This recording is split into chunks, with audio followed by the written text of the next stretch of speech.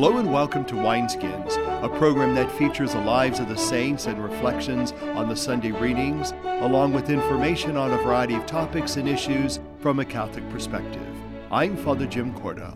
Our program is brought to you through the annual Diocesan Appeal, the Catholic Communication Campaign, and St. Paul's Catholic Books and Gifts, a division of the Society of St. Paul. Our interview segment today will feature Deacon William Wainio. We will also get a glimpse into the life and times of St. Anthony of Padua, along with reflections on the readings for this most holy body and blood of Christ. That and more on Wineskins. In our Life Issue segment, Father Jack Lavelle will talk about the LGBTQ community. It certainly isn't hard to notice that sometimes heavy criticism is leveled at the Catholic Church over the issue of homosexuality. However, what can be truly difficult is wading through the fact versus fiction when it comes to what the Catholic Church teaches and doesn't teach regarding homosexuality, homosexual behavior, and gender confusion. Today, let's just take a few moments to address some of the fact and fiction realities with regard to the Church and the LGBTQ community. First is that great fiction that God hates homosexuals. The fact is, God loves all His children.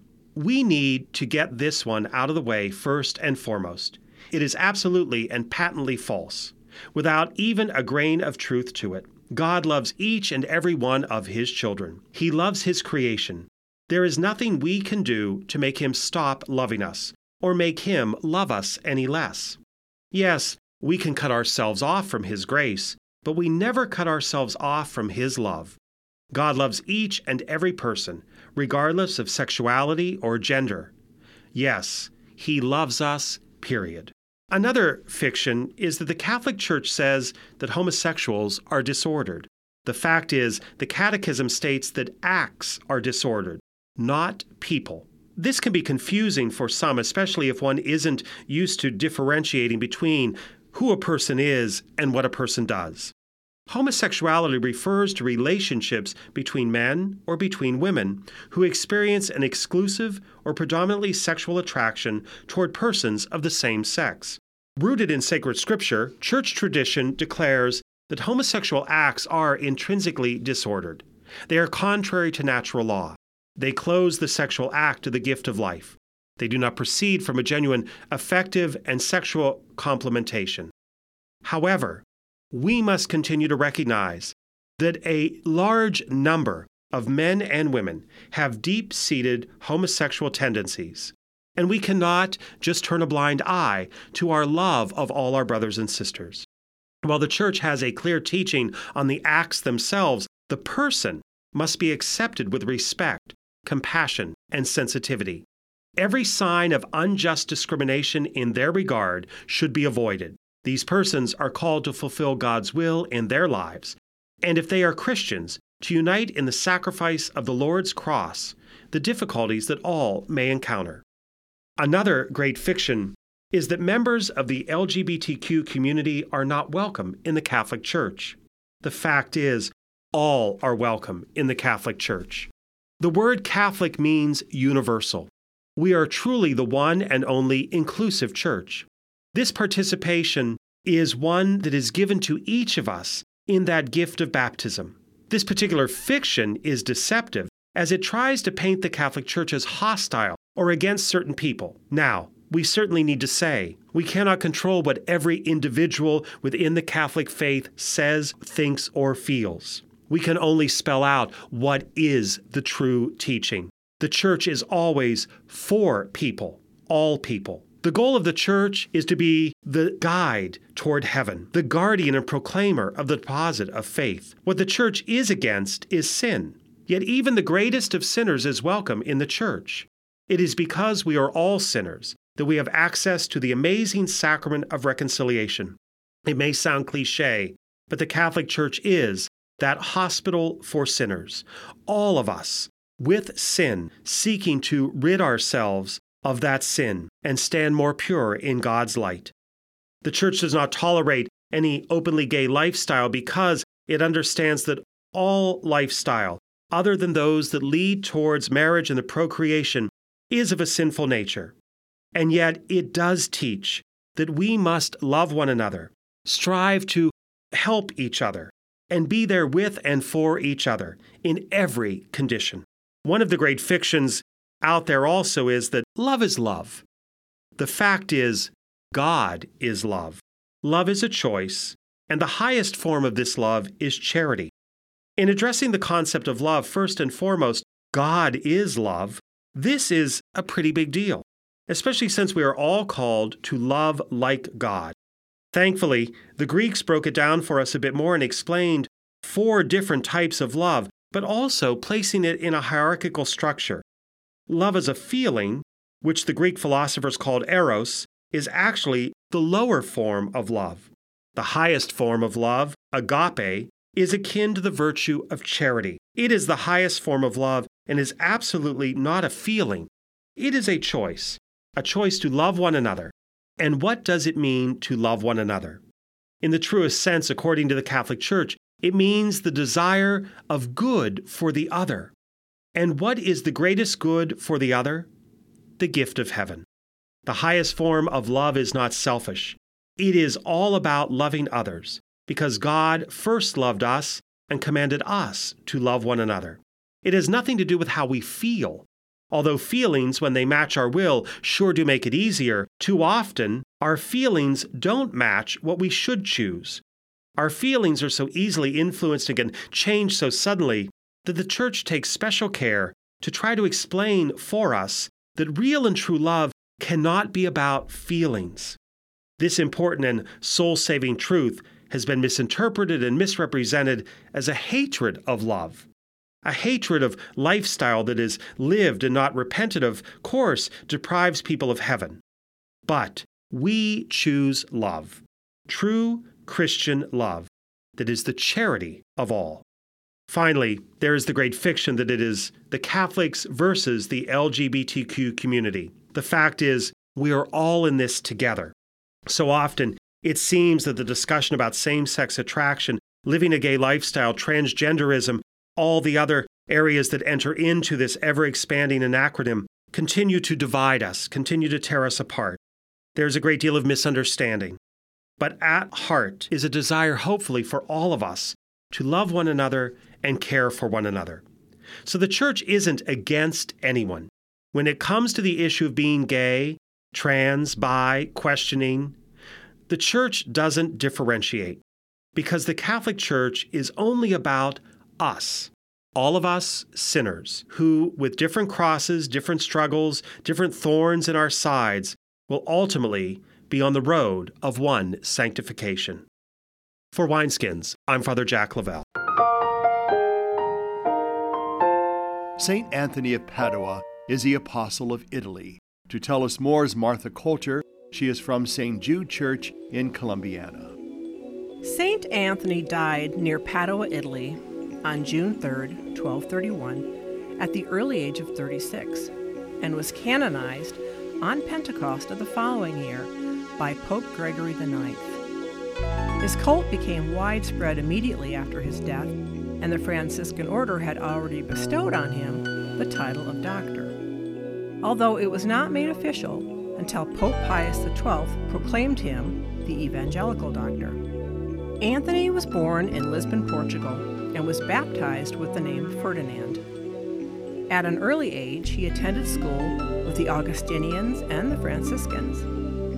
When he formally joined the latter, he took Anthony as his name in religion. He was ordained to the priesthood in Italy and began a preaching ministry that took him through northern Italy and to southern France. Returning to Italy in 1227, he reached his zenith as a preacher at Padua. He was also the first Franciscan to teach theology and was named a lector by St. Francis himself. He died at Padua, where he had been assigned since 1230, and the city gave him a triumphal funeral. He is buried there in the basilica that bears his name. The new opening prayer of the Mass recognizes Anthony as an outstanding preacher that God gave to his people. St. Anthony gave evidence of his preaching skill very early in his priesthood. In the Office of Readings, we have an excerpt from a sermon preached by St. Anthony for the Feast of Pentecost. The man who is filled with the Holy Spirit speaks in different languages.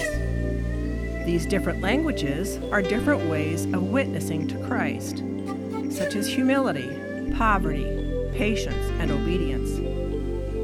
We speak in those languages when we reveal in ourselves these virtues to others. Actions speak louder than words. Let your words teach and your actions speak. We are full of words, but empty of actions. In the opening prayer, we pray, with His assistance, may we follow the gospel of Christ and know the help of your grace in time of need. Popular devotion to St. Anthony as a helper of the oppressed is not fictitious.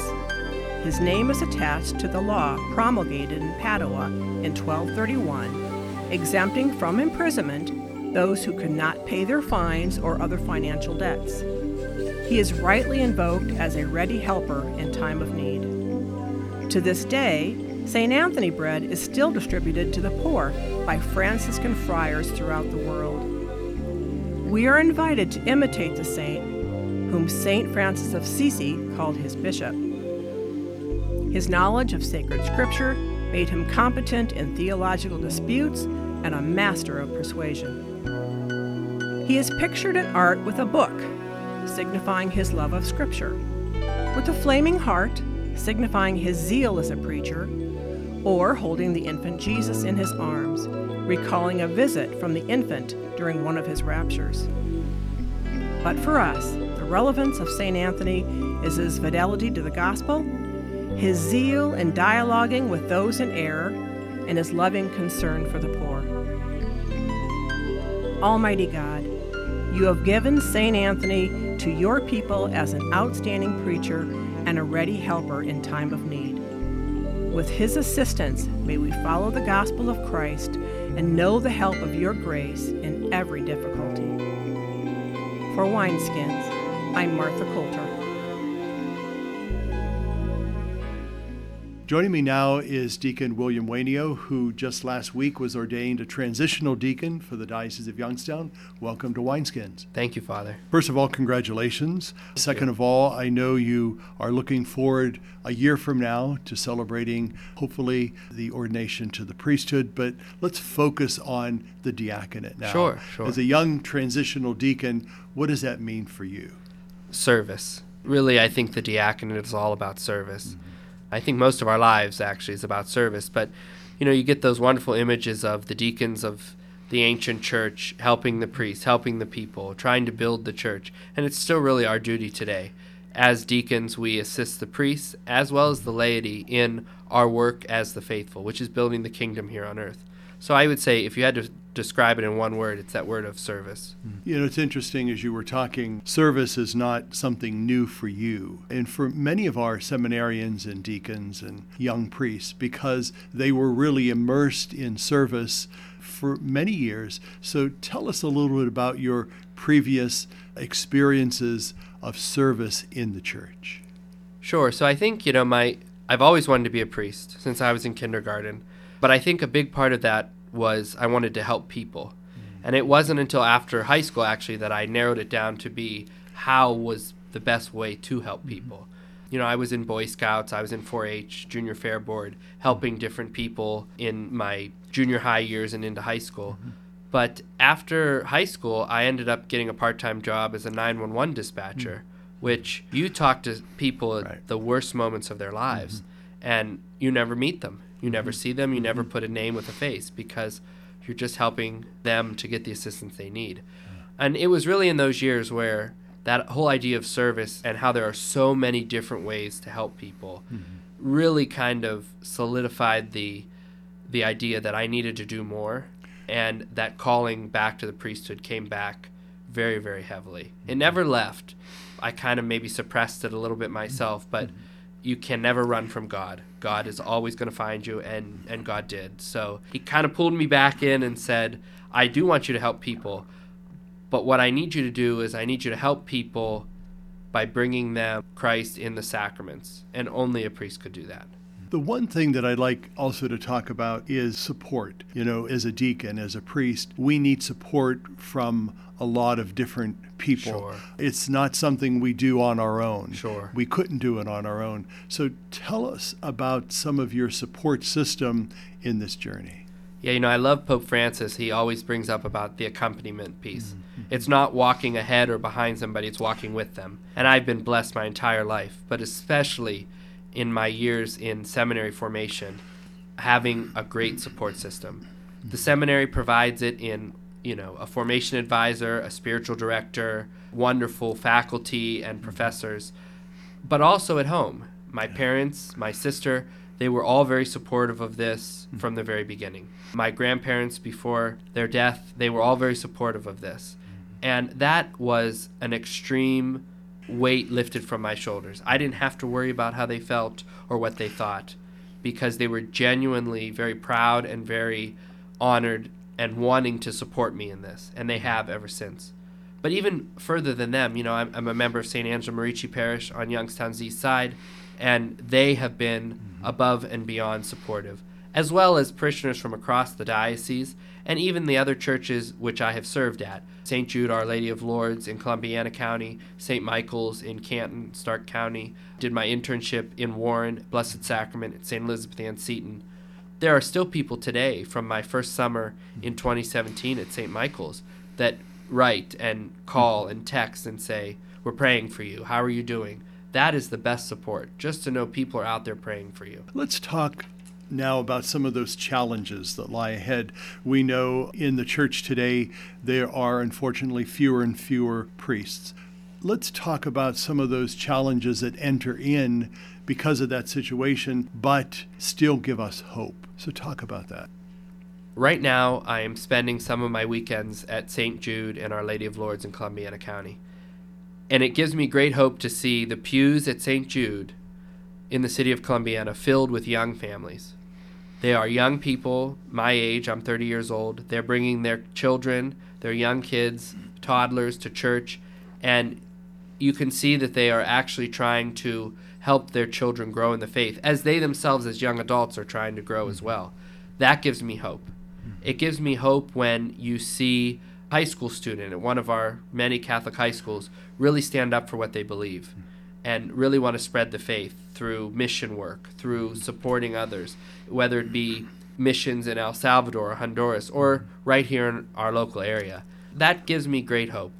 I think, our pews are starting to fill back up. COVID didn't help us any, but I think what we can do as a whole is pray. Prayer is the best support, like I said, and we need to pray that Christ kind of ignites the fire back, and especially the young people, and draws them back to himself and maybe to the church. In doing so, they come back, and hopefully they can find a spot in the church that fits them. Mm-hmm. We need everybody. As a young deacon now, moving towards priesthood, what are some of the things you look forward to doing? I really look forward to being with the people. Seminary has been a wonderful experience, but schoolwork has never been my favorite thing to do, and living in community has been wonderful, but why are we doing this, right? We're doing it for the people, to work with the people. I want to accompany the people of God on this journey, but I also need them to accompany me. So being with the people is one of the things I look forward to the most. Of course, I'll still be taking classes this last year, starting in August, back at school, but I'll be spending every weekend at the assignment that the bishop has provided me with. So I really look forward to being with the people. And for the folks that are listening that know you, and for the folks that don't know you, what do you want to tell them about your journey, but about other men who might be discerning a call to the priesthood? I would say to anybody listening, if you know a young man or a young woman who you see a great zeal for the faith, mention that to them. Just tell them, you're here at church, or you're ministering, or you're volunteering, whatever it may be. I'm praying for you. Have you ever thought about priesthood? Have you ever thought about religious life? Don't pressure them into anything, but just bring up the question. Make it stir in their own hearts. Because it really, for me, in those years in high school and even the couple first years of college, people coming up and saying, have you ever thought about priesthood? I think you'd make an excellent priest. Mm-hmm. Because then it wasn't just my family telling me that, or it wasn't just an idea I had. It was a community of people, some I knew, some I didn't, saying, have you thought about this? Because I see it in you. So I would say very gently approach them and say, again, I'm praying for you. Have you ever thought about this? It might be something to consider. I would also encourage anybody who has questions about a vocation to contact our vocation director, Father Chad Johnson.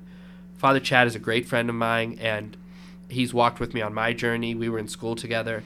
He's not going to pressure anybody into anything, but he's really there to answer the questions that maybe you don't want to talk about with your parents or your siblings or a close friend. He's a neutral party. Talk to him, give him a call, an email even, because maybe he has the answers you're looking for. Well, Deacon William Wainio, we are so happy to celebrate this time with you and also your classmate, Deacon Kevin Bertleff, who will be with us next week on Wineskins. And we thank you for your vocation. We wish you both well. We pray for you, and we know that you will continue to do good things in God's vineyard. So thank you. Thank you, Father. For Wineskins, I'm Father Jim Corda. For more information and to listen to Wineskins, visit the website www.catholicecho.org. Stay with us. We'll be right back. Many sisters, brothers, and religious order priests served for little pay, and now their communities lack retirement funds. I spent 34 years as a teacher. I just loved interacting with the students. Gifts to the Retirement Fund for Religious help provide for medications, nursing care, and more. An annual collection is held in parishes across the nation. I always remember you in my prayers. Please give to those who have given a lifetime. Visit retiredreligious.org. Church World Service believes that being self-reliant is a joy everyone should share.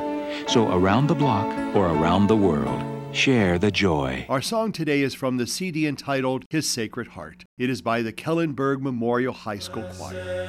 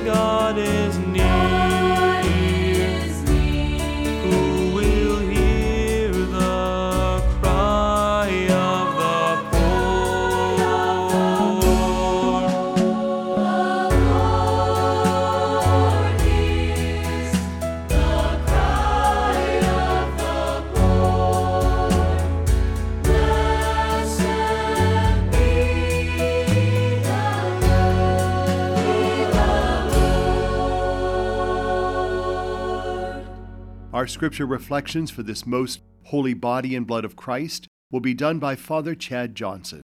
He is a vocation director for the Diocese of Youngstown. The Gospel reading for today, celebrating the most holy body and blood of Christ, is a powerful reminder of the mystery and depth of Christ's love for us and of the transformative power of the Eucharist. In our passage, Jesus speaks of the true presence of his body and blood in the bread and wine of the Eucharist and the life-giving power that comes from consuming them. This belief in the true presence of Christ in the Eucharist is central to our lives and to our faith, and serves as a living reminder of Christ's sacrifice and the depth of his love for us. When we receive the Eucharist, we're not just partaking in a symbolic act. We are truly receiving the body and blood of Christ, which sustains us and empowers us to live out of our faith in the world. Our gospel also reminds us of the importance of approaching the Eucharist with reverence and awe.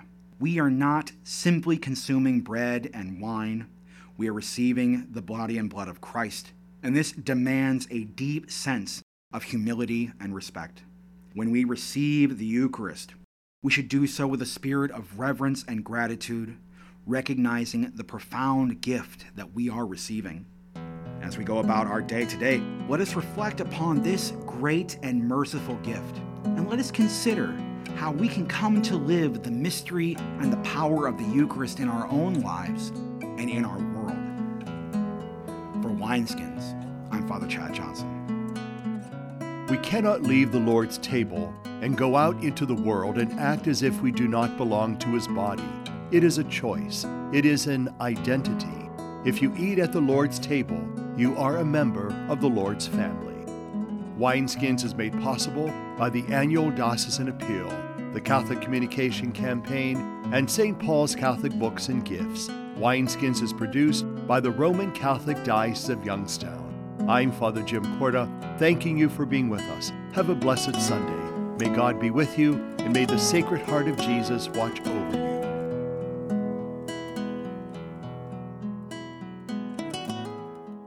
What have you done for your marriage today? I gave my wife a hug this morning. I told her I love her. I did her hair this morning. I think it looks pretty good. I cooked my husband's favorite breakfast. I bought her an orchid. What have I done for my marriage today? I sent my husband a love email. I read the newspaper to my wife, and it cracked her up. But she's still laughing. What have you done for your marriage today? Make a change for the better. Need help? Go to foryourmarriage.org, a message from the Catholic Church. They say America is the land of opportunity, but for some, life isn't so easy. Right now in America, 1 in 6 children lives below the poverty line. That's nearly 13 million children of all races, all across our country. Where do you draw the line and get involved? You can make a difference in more ways than you think. Go to povertyusa.org today, because 1 in 6 children in poverty is one too many. A message from the Catholic Campaign for Human Development.